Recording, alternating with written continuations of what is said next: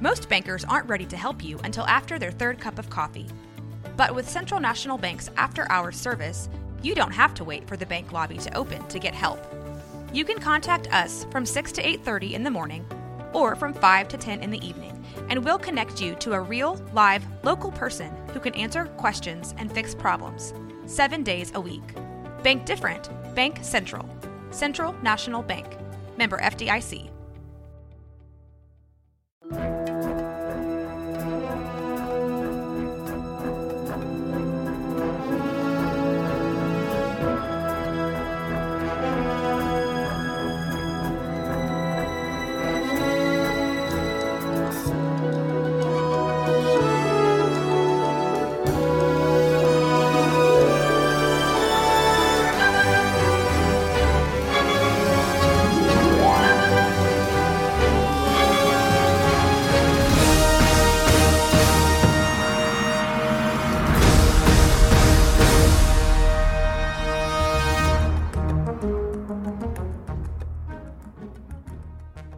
Welcome to the Long Box Podcast, presented by Plus Waco Comics and Rogue Media Network. Your bi-weekly info dump of all comics news. By the hoary hosts of Hoggoth. Hey, look at that. Throwing in some Doctor Strange. Doctor Strange. Okay. That was new to me. I had to pull. I know what he says, but I have to pull it up because I get tongue tied. Yeah. So it would have been like. Hey, but that was a good segue, man. Yeah. You were like, speaking of class, welcome to class. I like that, dude. Yeah. Clever. Joey's on his game today, I've man. been practicing, man. Yeah, look at him. I've been. It might be this crackberry that we're drinking. Oh yeah. Loosening up brain cells. No, I've been looking forward to today. We got that meeting after this. Oh yeah, I'm Great. excited, man. Yes. But let's get into some news, y'all. Yeah. I'm gonna start off because I got a couple things that's really cool. One of them, I'm gonna start off with a cooler one. The Human Target. I'm not familiar with this character, but I love the Human Target. Danny told me a little bit about him, and it was really interesting. And I haven't made the time to dive in to read it some bit. But in a little while, I'm going to ask Danny about some recommended reads we can get in. But the news that we have is November 3rd. So I believe in a month from today. Yeah. There is going to be a Black Label 12-issue miniseries coming out.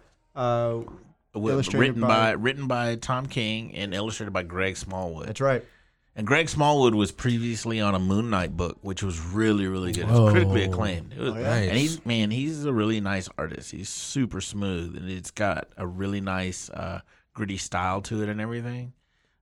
It's a throwback classic gritty noir style. Nice. Like if you look at it, you're like, yeah, this is awesome. I don't know what is appealing about it per se specifically, but man, it's really good. It sounds perfect for the Human Target. Yeah, it is.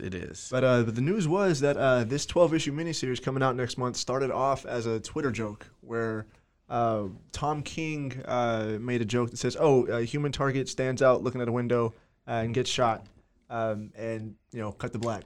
And so later on, DC editors reached out to Tom King and asked if he was serious about the project. And that got the wheels rolling, and here we are. Next month, there's going to be a Black Label issue come out. So it's a it's a murder mystery. Yeah, is what it is. Yeah, okay. Who killed the Human Target? And there are a bunch of Justice League characters. The Justice involved League International, right? I believe so. Justice League International. So it's got like Fire and Ice and Blue Beetle. Isn't the Question on there too? I don't think the Question was ever part of any proper Justice League.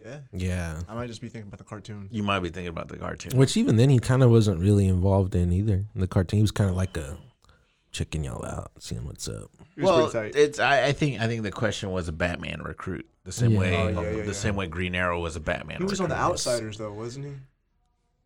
I have no idea. I'm just throwing shit out there. No, I not remember the there was an Question. arc where in the Justice League Ultimate United, something like that, they had like the Outsiders on there. Mm-hmm. But anyway, the next thing that I had was in Son of Kal-El number 3, which is amazing, by the way. I just don't like this little part. It's a little weird. There's a new Kryptonian power that debuted. Yeah. And it mimics telepathy in a way between Kryptonians where they can speak in a frequency. Well, I guess Kryptonians and whoever can hear it. Mm-hmm. They can speak in a frequency below human hearing. And they can hold conversations without actually moving their mouths. And they can like be in the middle of standing up and super ventriloquism. Yeah, That is a power of Superman. That is a Superman power. Trust me. Trust me. It's a Superman power. I feel like we're gonna revert back to the ways where he was like tugging planets connected to chains. Grant Morrison did that in the Justice League series in the JLA books. It doesn't mean that part was good. I mean, he did it. We'll see what happens next. I mean, you're trying to clown on Superman, and you got to remember, Superman is a goofy premise. Once it got past its original, the original creation, the original character, where he was against social injustices. Yeah. He was, fighting off bad landlords. He was fighting against the man. Basically, he was the hero for the small guy. But then when the 40s and 50s hit, I think people wanted an escape, or the publishers of DC at the time thought that they needed an escape more from away from those types of stories and more into the goofy. That's why you get like the Red Kryptonite and Superman gets a lion's head. But he has like super ventriloquism. And you and I were talking about this earlier when you told me the news. I love Joey's news bits, by the way. They're so goofy. Yeah. They're comical, but they're fun. They're fun. They're interesting little tidbits. We were talking about this earlier, that Superman saved the multiverse by singing in multiple tones through his own vocal cords. He was able to carry multiple tunes at the same time. Go read Final Crisis. But now have you? And I know it sounds silly, but there's also a book. I think it's called like The Science of Superman or like that, and they break down about how it's not literally, because you think of Superman, you just think like super strength and laser beams, right? But this book breaks down like if you were to look at it from a science aspect, which if you think about it is Superman. Yeah. Of how like light reflects through his Kryptonian eyes and that causes his heat vision, or his cold breath is not actually like ice breath, but it's just a matter of him being able to expand his lungs more than any other, because he's an alien. So it's just like, really if you think about it in that aspect, then all these things are possible. It's possible. It doesn't. It's not too silly, Like he's an advanced microorganism. He has one power where he's able to throw many Supermans at you. Joey's looking at me like get the fuck out of here. Joey's like, I don't believe you. Trust me. Well, I know it was silly because I remember back in Superman 2, whenever he like did the filament. The S? Oh, yeah. Okay, that's dumb. That was dumb. That's dumb. All these other powers are super legit, else? But throwing a giant S off your chest, please. No. Because like, even the guy got up was like, the fuck was that? Like, that would make more sense in like in Henry Cavill Superman, because that's all like crypto tech, right? Yeah. And Christopher Reeves is like, I'm gonna make this suit for the people. It just happened. It just happened. It would have been really cool to see like Feora do something like that, like throw it. And they actually call back to it in the Superman 78 series that's coming out currently. Oh, they do. In issue 1, I believe, he does it again to a Brainiac drone. Oh, dang. We got to talk about when that run, because it's only 5 issues. When that run is done, we've got to talk about it. For sure. I picked up Batman 89, but I haven't picked up the other one yet. Yeah. All right, other news. Mondo, what you got? Oh, man, I just kind of really got, I think all the other stuff we kind of talked about previously is just follow-ups, but the one thing that it said it was released in August, but I don't remember seeing it, is they're doing a Green Arrow spinoff. They're planning to do it on the new Black Canary movie. They're planning to drop in some hints of maybe doing a Green Arrow spinoff film, which will be kind of cool, I think. Warner Brothers, not DC. Warner Brothers. Needs to get their shit together. Warner Brothers, let's put it that way. They need to build a cohesive universe before they start building all these multiple. Yeah. And I think if they were to set the Black Canary film in a universe where Superman and Batman and Wonder Woman exist, then you can start with building blocks there. Because Shazam was a good movie. Oh yes, yeah. And Aquaman's a decent romp. It's one of those fun like kind of goofy things. Yeah. And that these characters exist. But like the Suicide Squad, it's hard to tell. Yeah, Batman is there, but is he really? They're doing. And the Birds of Prey movie. I like that one. It was really I'm not saying it's bad.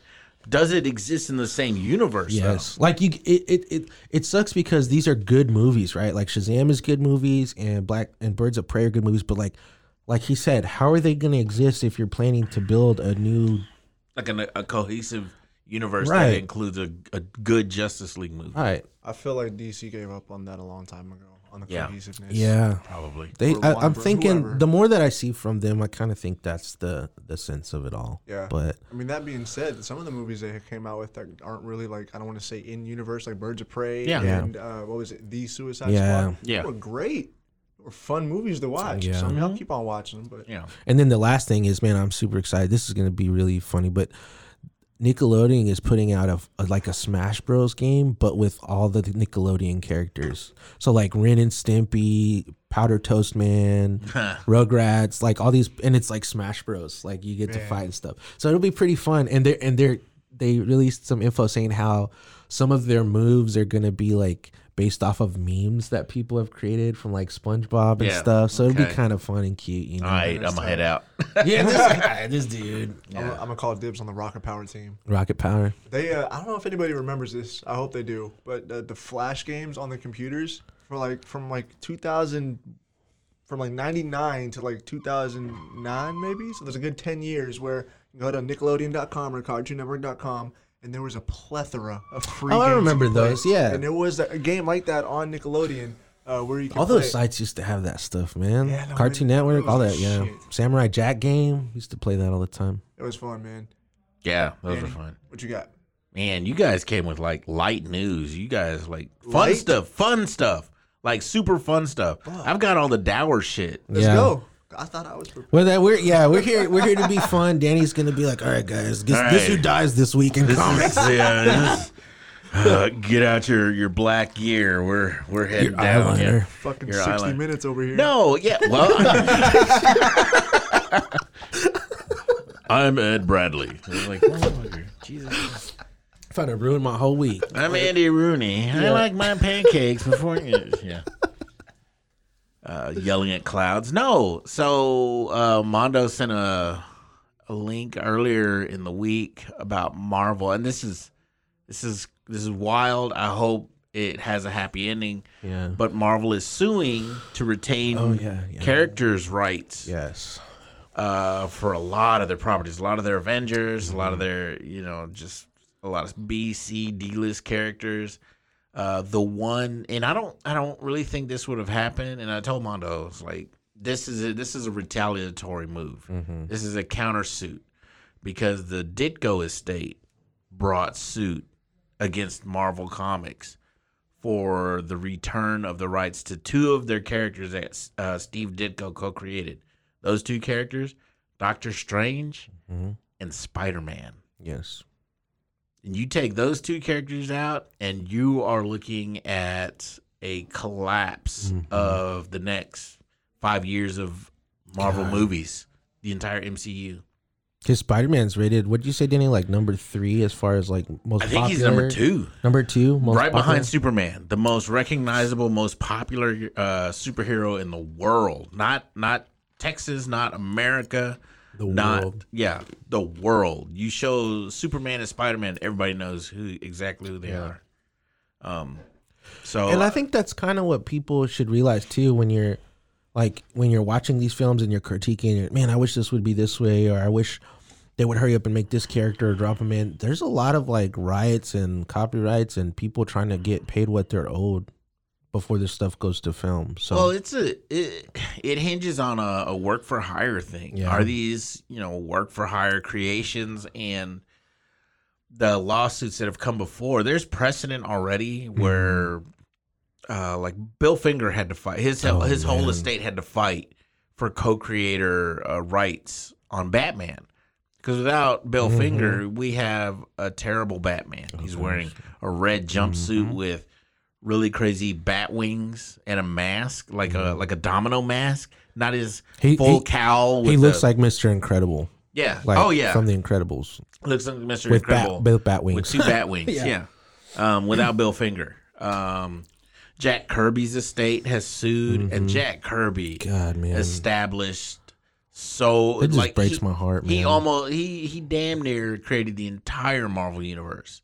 Yeah. With his input on Captain America, the Xmen, the Avengers, the Hulk, Thor, the Fantastic Four. Like, you look at a lot of those characters, that's Jack Kirby.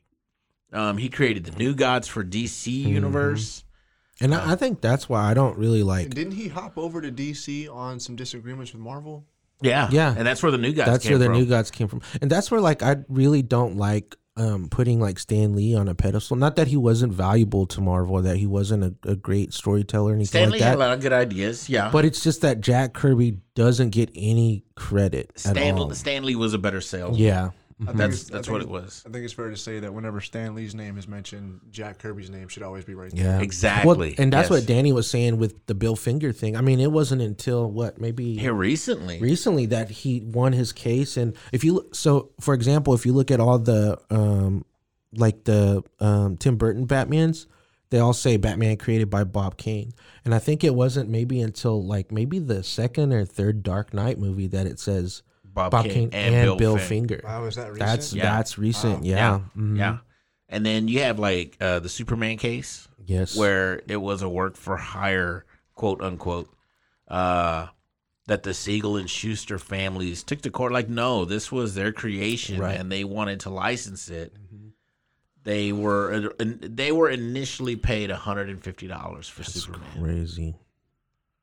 Yeah. Finessed. For exactly. And then what Superman goes on to generate billions in revenue for Warner Brothers. Now, if you look at it, whenever they took him to court, but whenever you look at Superman or Supergirl or any of the super characters appearing, is like with special accommodations with the Siegel and Schuster family, something like that. And then on top of that, to add insult to injury, the artist didn't even get to keep the original artwork at the time. Oh, yeah, that's a big thing with Kirby, too. Yeah. He's got tons and tons of pages that are lost in the Marvel vaults that he's been suing to try to get back. All that time. And so that not only did they only get paid a fraction of what creators get paid today, but they didn't even get to keep their original work. It went to the studio. And now Neil Adams later fought really hard to get that changed to where, you got to keep your original work and stuff. Man, but that's wild. yeah, man, it is crazy. wild. So I think we're going to be into a point where I don't want to say it's going to be a win-win, because whatever happens, I honestly think they're going to move to where Marvel's going to pay the money. I hope so. To keep them in. Yeah, keep I think everything so. in, because I'm pretty sure they have it to spare. Well, Yeah. so go ahead. No, and then worst case scenario, the families get the rights back to those characters, and then we have almost like a Ninja Turtle style series where it's that solo, where we have a solo Spider-Man universe, then we have a solo Doctor Strange universe. And Yeah. I'll read those because they're going to recruit whoever they can, top names on it, and I don't want to throw anything out of possibilities, because it might happen. It might be the case where Marvel goes on without Spider-Man and Doctor Strange. Well, okay, so, and I'm looking at it bigger, and I keep saying Warner Brothers when I mean DC, and I should be saying Disney when I'm referring to Marvel, because it is Disney. Disney. And they've got billions of dollars. They can afford to pay these creators what they're owed. And I'm not just talking about the originators. I'm talking about New creators. the new creators, the ones who influence a lot of these stories as well. Because there's, Civil War was a different book from when Captain America was first created. Yeah, it was Mark Miller. Yeah, Mark Miller and Steve McNiven. Those guys should be paid because they ripped an image straight from Civil War. Yeah. Where Captain America and Iron Man are blasting, like he's got his Yes, shield up and Iron Man yes. blast. That's directly from the comics. So that's a Mark Miller, Steve McNiven. They should be paid for that. Absolutely. Was it Tom King that made that tweet, or somebody that was saying that they were all for Batman creators getting a sum from right? Like the major creators, like you're talking about, like Jim Lee. Who else? Frank Miller, Neil Adams, Denny O'Neil. Yes. Because Denny O'Neil, a lot of people think Frank Miller brought us The Dark Knight. No. Denny O'Neil brought us The Dark Knight, the true detective, the gritty from the 70s, the kind of pulp hero Batman where, he's getting his hands in the dirt and everything. And he's really investigating stuff and really taking on the bad guys. Yeah. That was Denny O'Neil and Neil Adams. Because before that, it was the pow, punch, bam, biff, Batman, the goofy, I'm Batman of Zur-En-Ah and everything from the 50s and 60s where it just like, all right. My favorite storyline that really shook me from Batman was Batman Venom, which was right before Bane, right? Like the venom that caused Bane. Yeah. And Batman, he's battling in the sewers, right? And he's trying to save this girl from drowning, and he doesn't save her. He can't, he's not strong enough to lift this rock. So So he takes the steroid. He takes this guy approaches him, this mysterious guy, and was like, "Hey, if you've been struggling, but man, you want to try some of this stuff? Pretty much, right? Strong, bro. Pretty much." And you're thinking, "Oh, Batman's not going to do this. He's going to take this guy to jail because he's trying to." And Batman's like, "No, I need to do this. Give it to me, whatever it takes." So he starts, So then he starts acting out of character, and it's the darkest Batman. And it's a great run. It's like a 6-issue miniseries. Yeah. And it just, Alfred detoxes him and locks him in the Batcave, and it's crazy. But it's a good story. And Dennis, but that was Dennis O'Neil wrote that. And who was the artist on that? Norm Brayfogle or? No, it was what's his name? It was because Brayfogle I think was afterwards. Trevor Von Eden. That's who it was. Trevor Von Eden. She's good too. Yeah. But yeah, I mean, so these suits and countersuits are coming up. The family, the estates, because Gene Colan's involved in one, and he's fighting for Ghost Rider. Like I said, the Ditko estate is fighting for Spider-Man and Doctor Strange. Mm-hmm. There's a bunch of them that are just out there, and Disney is just like, all right, fine, we're just going to gather them all up and countersue the lot all at one time. Right. But I'm hoping, and this is based off of even more recent news, the Black Widow, Scarlett Johansson, settled. Yes. She got paid. Yes. $40 million, right? 40 million. Good, man. That is good. That is great. Good, fantastic. Dude. Good for her. I would have hated for them to end on bad terms because I loved Black Widow.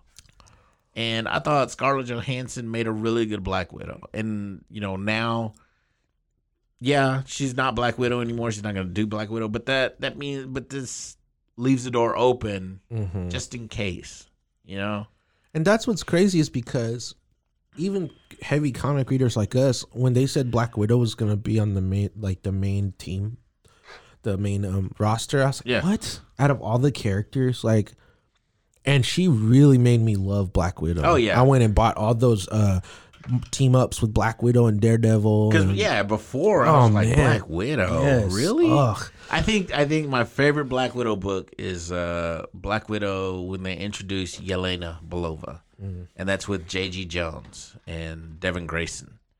And it's a really great run. It's 3 issues, super quick. But, man, it's such a good book. They introduced the Yelena Black Widow in Russia to replace Natasha. And, as far as Natasha knows, she's still the Black Widow. But now there's this new Black Widow assassin trying to get rid of her so she can become the new Black Widow. Damn, I've been there. I've trained my replacement before. Fuck, man. Yeah. So, but, I mean, hopefully... Like I said, Scarlett Johansson settled with Disney on her lawsuit for the Black Widow movie. She made $40 million, and that was on top of the $20 million she got paid for starring in it. So I personally loved that they did the movies at home because it's a pandemic. I don't want to risk my life to go see a movie. I will, but I don't want to. Right. If I have the choice. And I think it's important. This is going to sound really weird, but I think it's important for the actors too. I mean, it's like us. Imagine, putting in a lot of work and then you're counting on that back end payment. Yeah. It's $1 million. I don't know what she's counting on. Maybe she has to buy a $40 million yacht. She put a down payment on guys, right. They're gonna come and take my boat. They're going to take my boat. I need the rest of this money. I need my 4th boat, man. I can't have an odd number of boats, okay? But it's true because also actors, they love their work too. So imagine putting all that time and effort into it and then not seeing a result as a creative person. Yeah. I think it's going to be an anti-power move. But I'm glad they did that. So I'm really hoping that like with Black Widow, Yeah. Marvel / Disney and these creators come to some sort of agreement where they're capable of appearing courtesy of the Ditko family or the Cullen family or whomever, created them. I really hope that that's the case and that creators do start getting paid because they're making bank off these movies, off these characters, off these ideas, off these stories. It's all bank, dude. Yeah. Merch, all that stuff. One of the coolest things I could see them doing is right whenever the movie ends, before the credits hit, if you have this film was inspired by, and then you have the list of the book readings of the comics. That'd be awesome, dude. Like for Civil War numbers 1 through 6 by Mark Miller. Yeah, and then you have that'd all the be other cool. like that. Why haven't they done that? Nobody's gonna pay attention to that. No, but it'd be cool. No, you're right. It would be cool, but no one's gonna pay attention to it. I remember right here in Waco. So if it happened here in Waco, it had to happen everywhere else. This is before Waco was popping. Oh shit, that sounds weird to say. This is before Waco was popular. Popular, yeah, that's good. Popular is a better term. But they, I think it might have been Bankston's that would. Forgive me if I'm wrong, Brent. But there might have been other folks, but they would have comic stands at. No, they would. It was Bankston's. They totally would. Bankston's would. Yep. Why haven't? I mean, might be a monetary thing, but that should be a normal thing. Right. That should be. It's a lot of work, and it's normal now for people to go watch a movie and then automatically go buy merch, as opposed to like going to watch another movie and saying, "Why are you guys set up here at the movie theaters with Spider-Man stuff?" Yeah. It's like, "Oh, there's a new Spider-Man movie. Check it out." These are the comics that they're based off. Yeah, you got to remember that when Brent was doing this was pre-2008 when Iron Man hit. Yeah. Mm-hmm. This was still, I think it was even before the Batman Begins. Because Spider-Man was the first. I think one of the first ones that they were set up for. Spider-Man and Daredevil and Daredevil. I remember being a kid like, Dad, I need to get this shit. I think that's what happened is like too many bad movies happened. Yeah. And then a lot of the comic shops were like, I don't know, and it didn't take off. And then once these good movies started hitting, movie theaters were like, oh, we don't want to share our revenue. Mm-hmm. It's one of those things. Because I remember at a time too, they started putting out little like free variant cover books. Really? For like Alamo Drafthouse, you get a free Alamo variant. They're not worth nothing, but it's just like whatever movie had came out, you got that little Iron Man comic or whatever, Yeah. Anyways, that's the new. That's my news. The heavy, cool. heavy stuff. Real world implications here. Gosh. These guys are talking about the comic book universe, and this is gonna be fun. This is great, and here I am. Oh, actually, money. There might not be fun anymore. You might lose your favorite characters, guys. Don't give up your hopes and dreams, kids. So, what did you guys read this week and last week? This week and last week. Absolutely. That script. Did you really? Yeah, I read it. Got edits in the car, man. Ready to go. Look at that. This guy. What did I read? I read Xmen. Did I read Xmen? Yeah, you guys read Inferno, right? I read Xmen and Inferno. Yeah, yes, because it came out back to back, like Yep. Last week and this week. Yep. Yeah. Nice. I'm trying to think. What else did I read? Oh my goodness. You okay? No. Because I know I read something else, and I can't remember what I read. Oh no, he read Batman and forgot it. He forgot about what he read. No, I will never forget. I Am Batman. That was 3 weeks ago. Did you read it? Did you read that? You haven't read it? I haven't. That's did the you pick it up? Luke Fox one, right? Yeah. I haven't already. Yeah. Oh, all right. I'll wait for the trade. Yeah, I can't remember. Mono, what did you read? that's it. The script, dude. I didn't have time to read anything this week. We'll get into the script. Yeah. What did you read, Joey? Man, I picked up late, but I picked up some good stuff. Inferno was an absolute roller coaster. Oh, man. It was so good. I can't wait to see what happens next. Hickman's going out with a bang. Yeah. Boom. And then I didn't know I was going to fall in love with this book, but Darkhawk by Kyle Higgins and Juanan Ramirez and Eric Arcianiga. Oh yeah. If I'm pronouncing that right. Sorry if I'm Let me see the Ramirez, because I remember I picked up So there's this new Darkhawk named Connor Young, and it looks dope, the costume. Yeah, man, it looks awesome. There's a joke in They here. beefed him up. Yeah, there's a joke in here whenever he pops in. It's like, who's that? There's a guy's like, a better War Machine? Like, a better looking War Machine? Or something like that. Hey. But no, man, Kyle Higgins is having a lot of fun. For those that don't know, Kyle Higgins is the guy that's coming off the heels of the Power Rangers run from Boom Studios.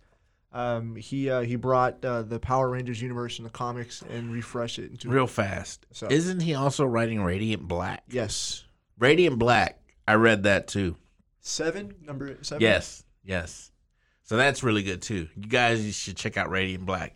It's only 7 issues so far, right? But man, it's a really good story. It's Power Rangers for people who don't like Power Rangers. Oh man, I need to grab that. All right, I need to grab that. Yeah, it's Power Rangers, not for kids. Exactly. Yeah, nice. yeah. Or Joey. No, man. But Darkhawk hit me so hard, man. Yeah. So I'm an athlete, and I've gone through some things where I've been in situations where I don't know if I can continue the sport. Yeah. And that's pretty much the gist of what happens here. Connor Young. That's the beauty of comics, man. Forgive me for the name of the disease that he has, but he hits it, and he's like as the comic goes on, it's almost like that dark side is. Multiple sclerosis. Oh, there you go. Multiple sclerosis. So like it's done in a way where you think that this guy might have like some cosmic powers going on because it's illustrated in a way like where he's like warped in a way, and then you find out no, he has a disease. Wow. And there's that scene I screenshot and I sent you guys. Like, damn man, I was getting hit by it, and it's Kyle Higgins fashion where shit just randomly comes out of nowhere. Radiant Black, the little black hole just randomly there. Yeah. This one, the stone just random. I'm sure it'll get explained later on, but it probably just randomly flies in. Yeah. And he transforms into Darkhawk. And Connor Young is the new guy, but he still has his disease, and it still bothers him in the second issue. In the second issue, we find out there's a twist with his friend, I think, where his friend is a member of these high tech powered gangs, and they're robbing people. And it's like his friend never had the talent that Connor had, so he had to go through some outside resources to try to find a way to provide for his family. Whereas Connor had like the scholarships and all that lined up. Does it compare? Have you ever read any like Darkhawk from like the 90s or anything? I have not. So this is my first introduction to Darkhawk as a character. And I'm pretty excited with it. So I want to read more back into it. And Miles Morales and gang pop in. They show up at a shoe release. And, really? Yeah, they show up at a shoe release. Dude, that's so tight. Like they're sneakerheads. Yeah, nice. Cool. And so it's in line, and the guy he's like, Connor Young is right here. Connor Young, he's going to be a D1 prospect, and he cuts in line, and guess who he cuts in line in front of? In front of Miles Morales. And then Gank is like, you should tell him who you are. And then Miles is like, shut up. Yeah. So it was fun. That's man. fun. That's fun. I love the little moments like that when they do that in comics and everything. It was such a fun book, man. I was a fan of Kyle Higgins, but this series with Darkhawk really made me like, you know what? Whatever Kyle Higgins writes from now on, I'm going to pick up a number 1 and see where it goes from there. So shout out to Kyle Higgins, man. Shout out Kyle Higgins. It was Higgins. fun. It was a good book. It sounds fun.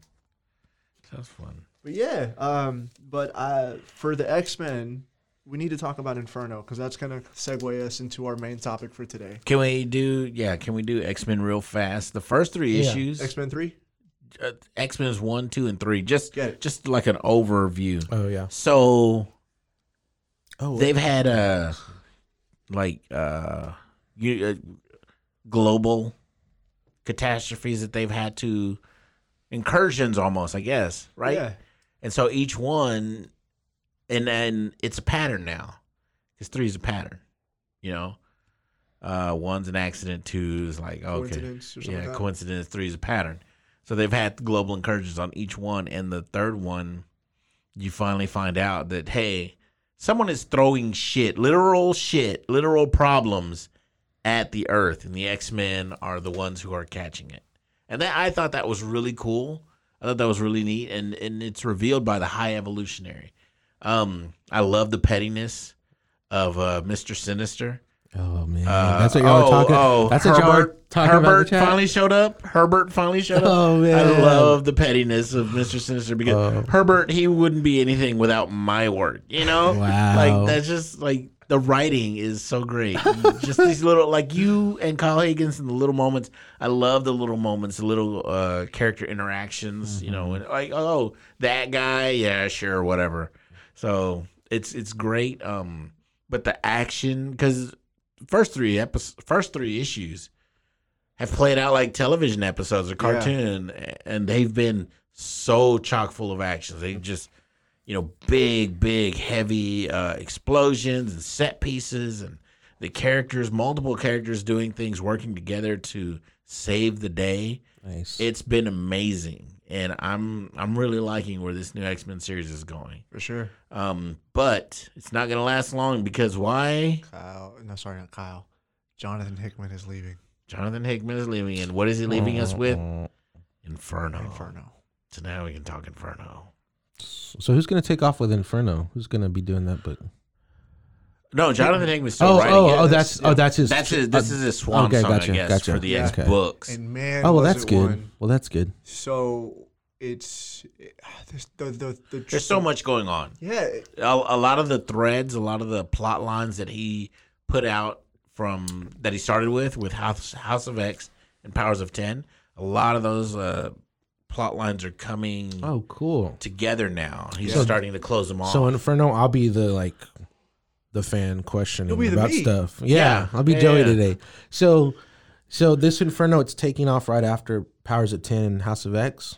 Or it's kind of like... So Powers of 10 and House of X started this whole new X-Men line. Right. And they've developed over the last 2-3 years. Right, which is all the X-Force, all that stuff, right? Yeah, all of that. So Inferno is taking not just Powers of 10, House of X. X of Swords. But it's taking all of that stuff in the middle that we've been reading for the last 2 years. And now it's putting a big bow on top of it. Got it. Wrapping it all up and ending. That's a good way to put that. Yeah. Thank you. Yeah. Nice. But it's... The three, there's like a triple play between Moira McTaggart, Mystique. Man. Well, not Mystique. I'm sorry. Well, Moira McTaggart, Mystique, and Destiny, and then Xavier, Charles Nerick, yeah, and Xavier and Magneto. And it's so cool how he's having like the boards move around. Yeah, and in between, there's some moments where it almost gets overshadowed, like Bishop, or there's a moment where Cyclops steps down as the head captain. Head captain of the Quiet Council, I think, right? Of Krakoa. So he's like, they have military leaders on Krakoa because it's a nation now, and he's one of they have 4 captains. It's him, Magic, Gorgon, and who is the 4th captain? I think it's Psylocke now. No, she's taking Gorgon's place. Okay. Oh, it was Bishop. Yeah, so he was a captain. But now Cyclops is stepping down as head captain. He's still going to be a captain, but Bishop is now taking the lead that. Yeah. He said he couldn't lead the X-Men and Krakoa at the same time. Yeah. I thought that was really cool about Cyclops. It was really cool. Down. Yeah. So there's that interaction going on. You have Moira McTaggart, who I don't know if we discussed it before, but she's a mutant. Yep. She's lived multiple lives, and she knows everything that's going to happen every time. We haven't. Yeah, every time the X-Men lose to humanity, she's cataloged that. She has the ability to be reborn. Yeah, be reborn with all of her memories and knowledge. That's crazy. Of her previous lives. Yeah, so there's been a lifetime where she helped Apocalypse. Yeah. There's been some times where she aligned herself with Magneto. Yeah. And so I think it wasn't it House of X whenever Charles reads her mind and is like, oh yeah. Yeah. So it's really cool to call it back. But there's we find out from Destiny that because Moria thinks that she's just immortal. Yeah. Like she'll just keep on going and going and going. And Destiny's like, I only foresee 10 lives, 11 maybe if you listen to me, something like that. Yeah. And then she kind of spills her kryptonite, and that's like if she dies as a child before her, her powers kick in, because mutant powers, the X gene kicks in at puberty. Right. And she's like, well, how can I believe? He's like, well, you're a scientist. How would you do it? She's like, test it and find out. Yep. She's like, so you could either do it or you could listen to me. Yeah. And then the pettiness, like, doesn't Destiny... Again. Destiny burn, like Pyro, she burns her, but he's like, do it slow, So she realizes. She remembers. Yeah. She remembers. Yeah. And so because in that lifetime, I think it was her third life. Yeah. That she had developed a quote unquote cure for mutant genes. Yes. And then she comes back to it at the towards the end. Dude, that's what I like about this whole run, starting from House of X and stuff. Is the mutants are just like, you've read mutants about the X-Men and other books, or just mutants in general, and they're very like empathetic and like, well, people just don't understand us. Like everybody now is just like, fuck it, like we're gonna be petty. Like this is who we are. We're just gonna be ourselves with everybody, even our own kind. Like, yeah. Well, the most interesting, like all that, the Destiny reveal, Moira McTaggart, all her lives lived and everything. Yeah, I thought that was great. But the thing that got me was the opening of Inferno, when X-Force, and it's X-Force is Domino, Wolverine, and Kid Omega go onto the Orcus satellite that is going around the sun, and they are attempting to nullify Nimrod, the ultimate sentinel. And because Jonathan Hickman is great at this, he's also a graphic designer, and if you look at the interior page of Inferno, he's got a diagram. This is like the book shows them attacking Orcus, but he's got a diagram that shows it's not the first time. They have failed on this mission multiple times. So it's like a log of like where they went wrong. Yes. Oh my God, that is so dope. And so it shows each time, each attempt. So it shows X-Force trying to get in there. It shows Magneto trying to throw the satellite into the sun and being overwhelmed by what are the engines called? The Forged Dyson engines. The Dyson engines. They have Forged Dyson engines that are counteracting Magneto's powers. Wow. And he dies. After 30 minutes, Magneto has an aneurysm and dies. Look at that. Whoa. I mean, and then like Magneto and Forge try again later on. And so that diagram leads into the book. They make the discovery that these teams keep trying to attack us, but it's the same teams. So what's going? They're like being reborn with only a certain amount of knowledge. Yeah. So they're piecing it together that the X-Men have a resurrection protocol, but there's somewhere where the backup is failing because they only have so much knowledge up to that point. I totally missed that. You've got to read. See, that's why you've got to read. Like when you're reading Hickman, the inserts, you got to pay attention to the little graphic design elements that he throws in there, because it's not just fluff. That was my mistake when I read the House of because when they were talking about how Sinister was redoing. He was making the chimeras and everything. Yeah, I was like, "What is going on?" And then I went back and read all the little. I was like, "Holy crud!" Like, yeah. So all that stuff informs a lot of the story. Yeah. Mm-hmm. You really pick up a lot of that extra stuff. Joey's mind is blown. I'm blown. He's literally looking at the book, jaw agape, and just kind of like, eyes glossed over, like, oh my God, I can't believe I missed all of that. Like my biggest takeaway from the book was like the final act whenever Moria is trying to make a deal, or whenever Moria talks to Aaron. No, she's trying to prevent Destiny from being resurrected. Right. So it's just like burn everything. Inferno. Burn every ounce of DNA you have over every record, every file on record, whatever you have over, burn it away. We have to make sure, because Destiny is the one who killed Moira in previous lives when she came up with the cure for mutantdom, and she doesn't want that again, because like you said, Joey, Moira has that book with the formula. Cure. Yeah, the cure. So it's still around. Yeah. And then the coolest part of this book, like the checkmate, if you will, is whenever they're at the Quiet Council. They've set up a Quiet Council of like the strongest and most empathetic mutants. Oh, okay. So it's like 12. and they've got like one side is all the strongest, and one side is full of empathy and care and love. Trying to mesh together mutantdom. They've had a couple of mutants leave. Jean Grey left. She abandoned her post to be part of the X-Men, and Apocalypse left. Apocalypse was a part of the Quiet Council. He left to become king of Araco or whatever. The other, so he's on Mars. He's on the island, so he may be on Mars. He stayed behind on the island. I didn't know that. Yeah. That's tight. I missed a couple things. So he abandoned. That happened in Swords of X. And then at this council meeting,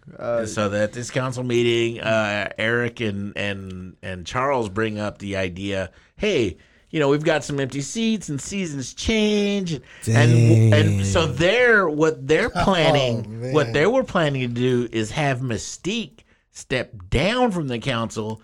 Like if they could strip her of any kind of power, then she couldn't demand that Destiny be resurrected because that's her wife. Yeah.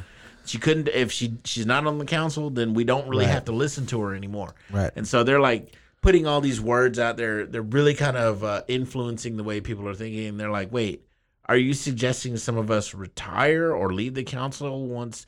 And, Eric Magneto is like, well, I would do it, but my call to serve mutantdom is too strong,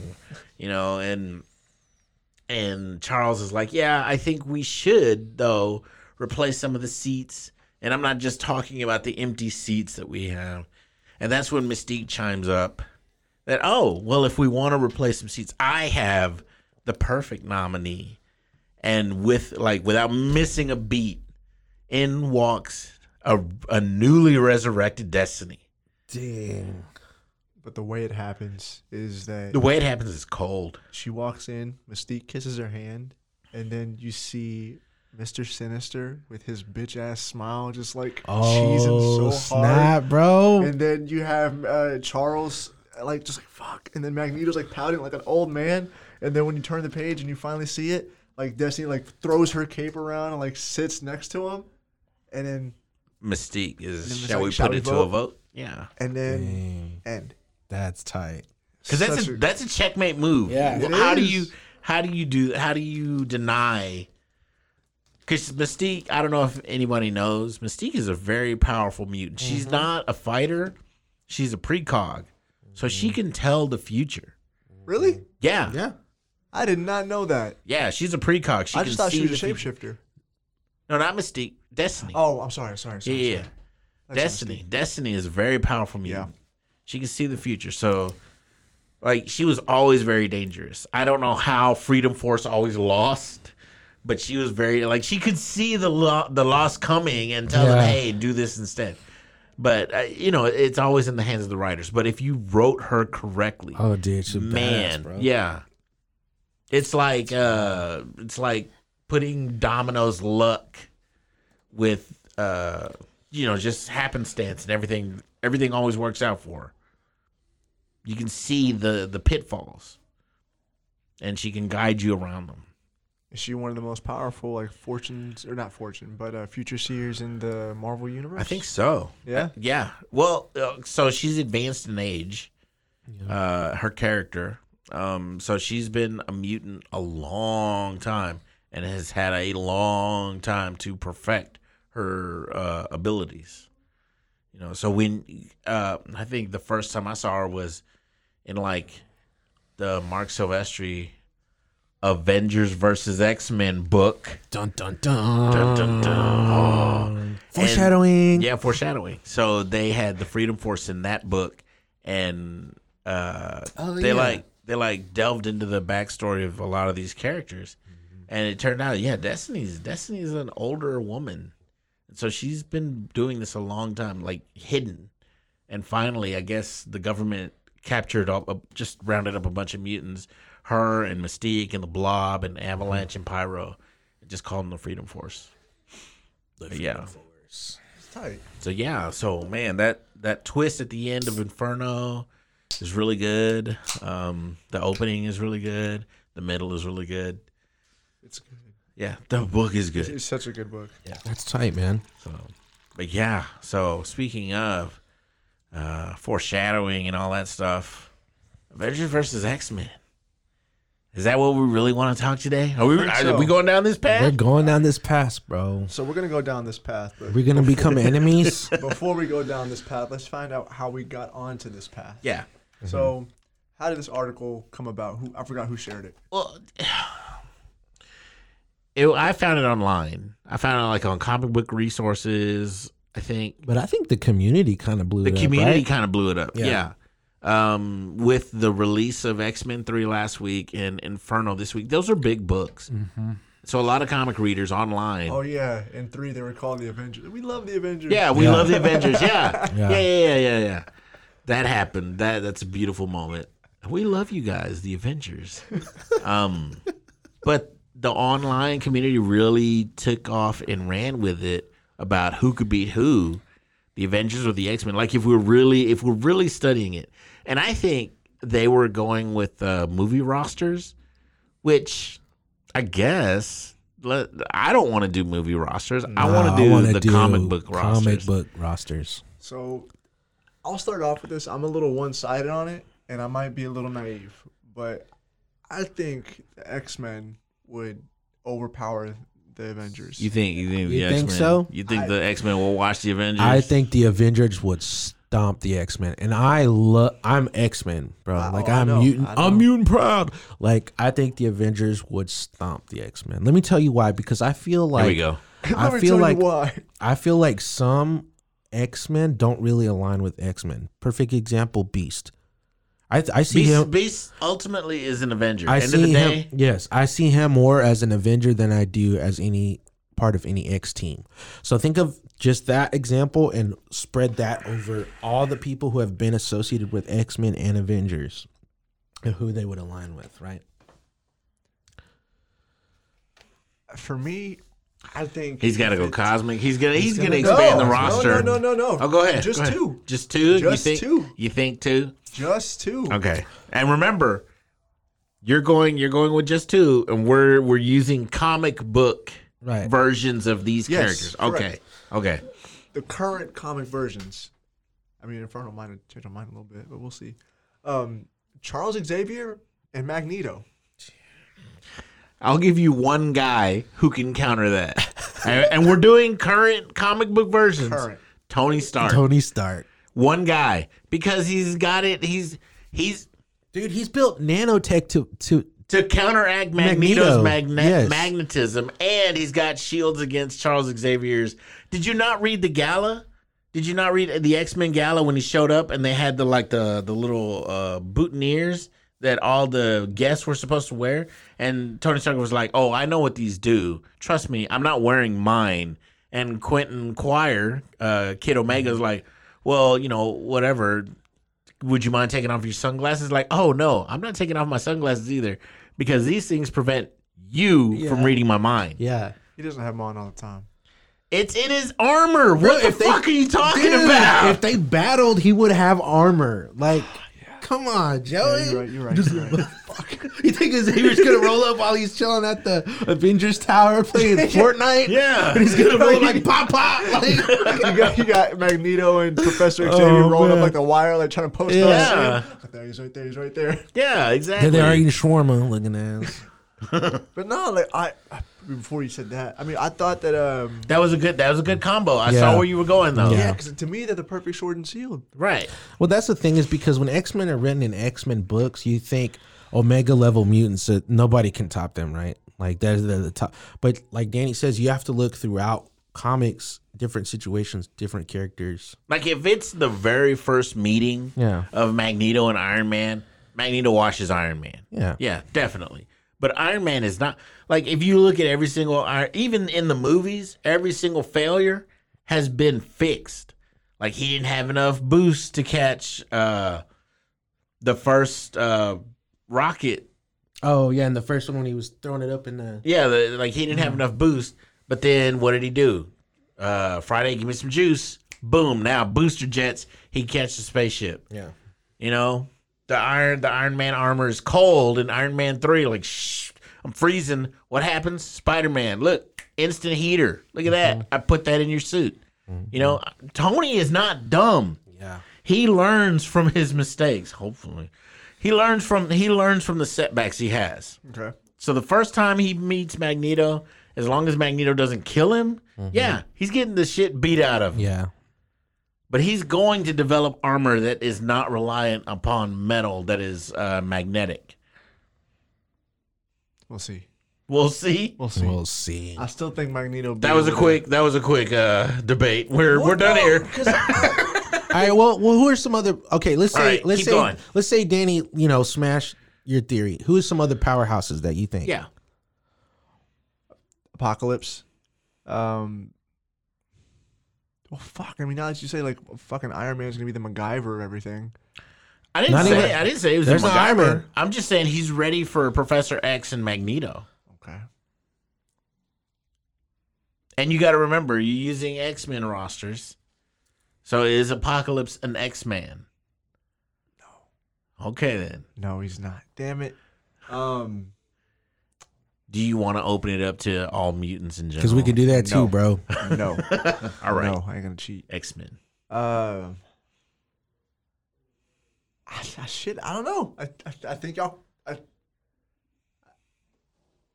Fuck, Who man. else? Think outside the box, Joey. Think who's been a part of the X-Men team. X-Men. Who's been a part of the X-Men? Well, I mean, now I don't know who's gonna win. I mean, obviously, I think it's gonna be the Avengers now, but who do y'all think the X-Men powerhouses? I think Namor would be an X-Men. He's been Namor would side with the X-Men. He would. Sure? He's been on the Avengers, but I think he would side more with the X-Men. Yeah. He's very prideful, and he's a mutant. He's the first mutant, so he's very prideful. He's very depending on where they are. Right. If they're on land, Namor loses to the Hulk. But if they're anywhere near water, smashed. Namor's a badass dude. The Hulk gets washed. So you get drowned. No, he just gets beat. He would get beat, dude. Namor's a beast, man. Like Namor's as strong as a Hulk in water. Mm-hmm. I didn't know about that. Yeah. So Namor, he was strong. the farthest he is from water, he loses strength. Yeah. Like that's how he works.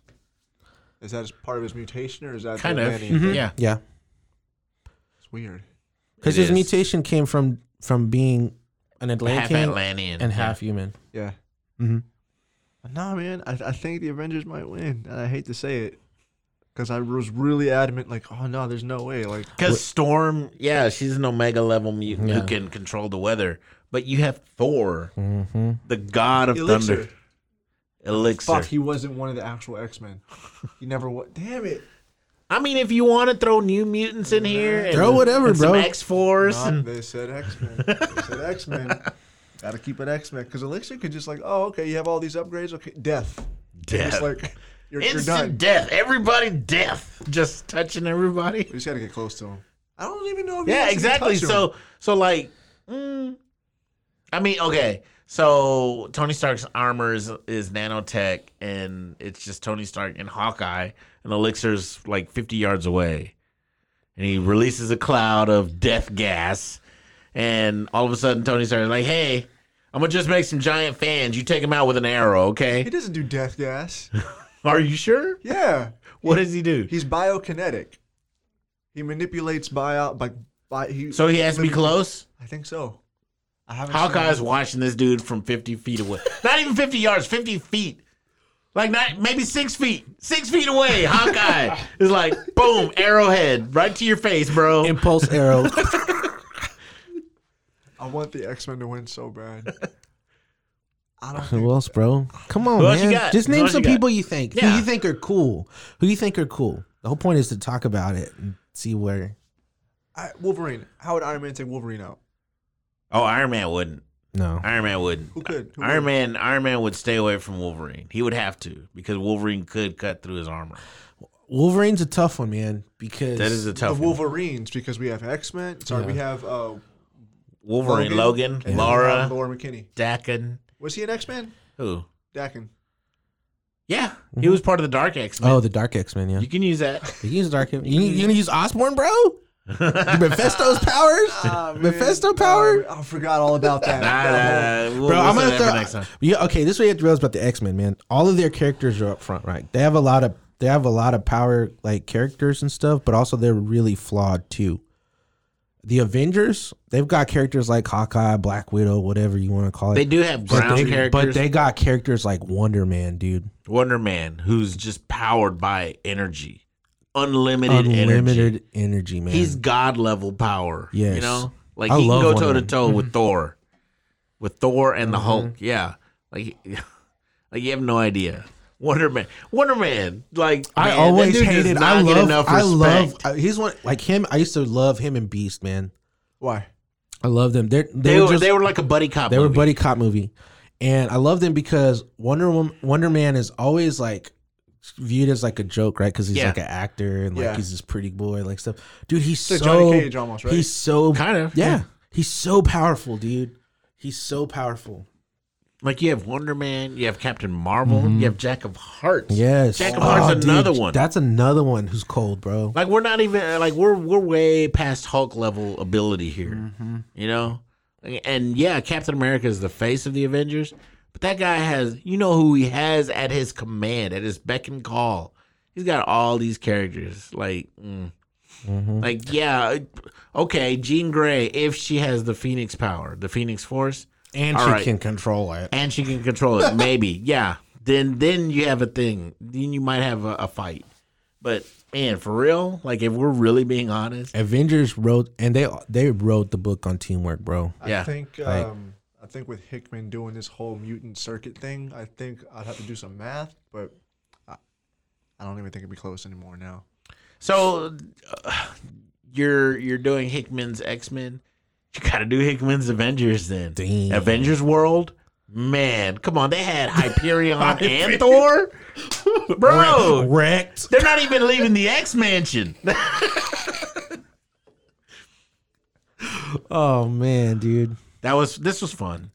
This was fun. That's a fun talk. So, guys, if you want to approach us with who would win between who and who, the X-Men and the Avengers. Come with the heat. Yeah, bring some serious stuff, because we about it. Don't joke about it like Joey. Joey was playing. Don't come at me, man. Joey was playing today. He was thought like, we were gonna have fun and Magneto. be like, "Oh, Magneto's cool." No, y'all, because I really got this fucking man. No, I get it. I had this whole little. It's like a whole 2 or 3 pages written out of this little like. No, I want to. X-Men is my jam, and dude. I saw that message. I was like, okay, I got you, Joey. Bring your 2-3 page story. I got you already. Dang. And this goes for any other matchup. Any y'all want to talk about who would win between? Bring the heat, guys, because read comics. It's important to do this so you know the characters, so you know what they can do. Yeah.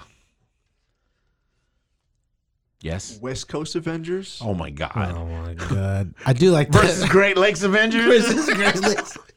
That's Joey's jam. If y'all didn't know, the Great Lakes Avengers. What'd you say you wanted a movie the other Doorman day? or whatever. What's his name? Mr. Immortal. Mr. Immortal. I fucking love his character. Because this is why. Because like, look, Mr. Immortal. He's a mutant, by the way. Mr. Immortal is. He's something else. Yeah. I think they call him something like Homo Superior or something like that. But anyway.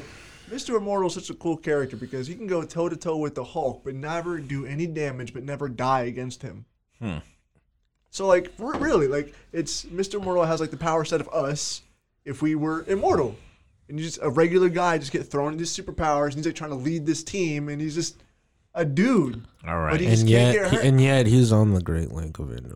Yeah, he leads. He leads. He's the leader. That's a promotion there. Yeah, that tells you how great the Great Lakes Avengers are. The lamest guy leads. Anyways. So, wrap up. We're going to wrap up now. This was fun, Joey. Nice try. Anybody else want to try? Feel free to give us, drop it in the comments or whatever. Any book news? Warner's done with all our colored pages. Oh, our book. Our book, yeah. Yeah. Warner's done with all our colored pages. Surprise, plot twist. What? Mondo got his 5 pages in. What amazing job, Mondo. I did it, guys. Amazing. They are the roughest, scribbliest, ugliest. roughest. Yes. Oh man, I looked at it and was like, wait, no, these aren't done. These aren't done. Everybody's gonna send our books back. Hey, I saw these extra pages. Can I get a refund? Every panel Took about 2 months, okay? Yes. I believe it. The finest I of totally believe it. Oh my goodness. But no, man, Werner's done with the colors. Shout out to Werner Sanchez, Dude, man. that guy's a beast, bro. I know if I'm following our podcast for a minute, y'all know that we've hit this guy up. Issues with colorists before, and we found one. And hopefully he stays around, man. I hope so, man. We got to keep him happy because that dude is beast. Yeah. He's very friendly. He's very nice. He's easy to work with. Yeah. And we want to get him work, man. We want to get him more work. So yeah, for sure. Go follow him. Let me look up his Instagram so you guys can follow him. Yeah, go. And then I think Hector is finalizing the edits.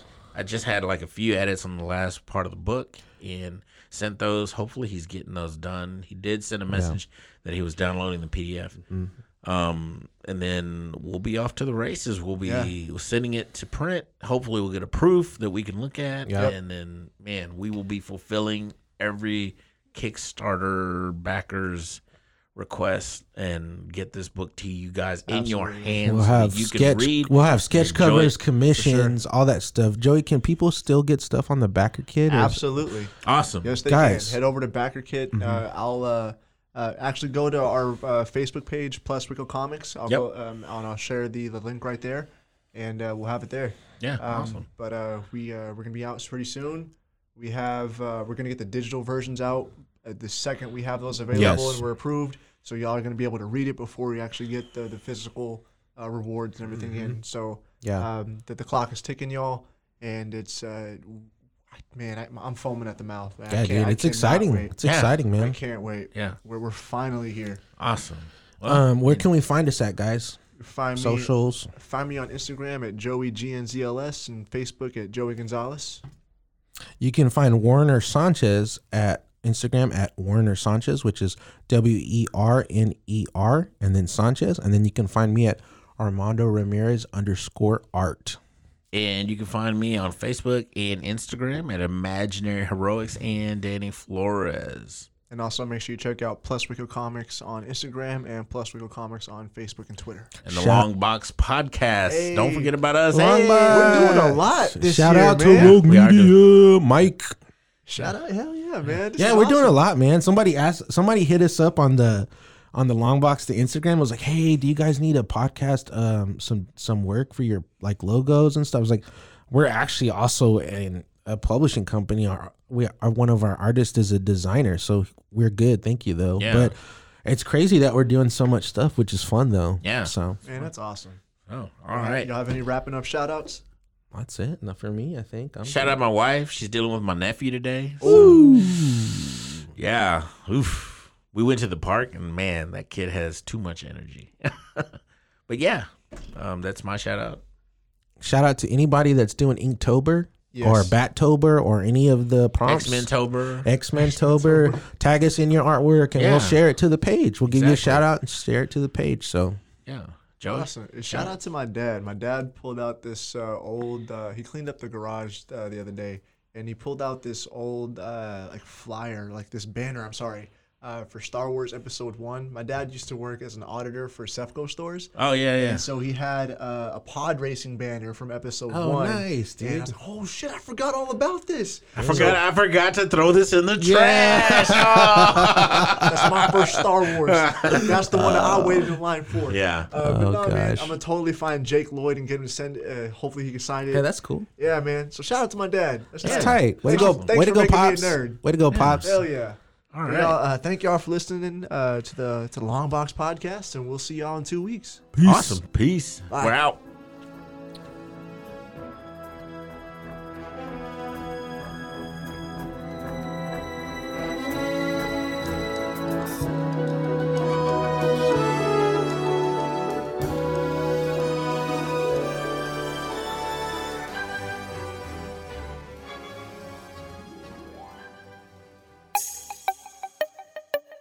This has been a Rogue Media podcast.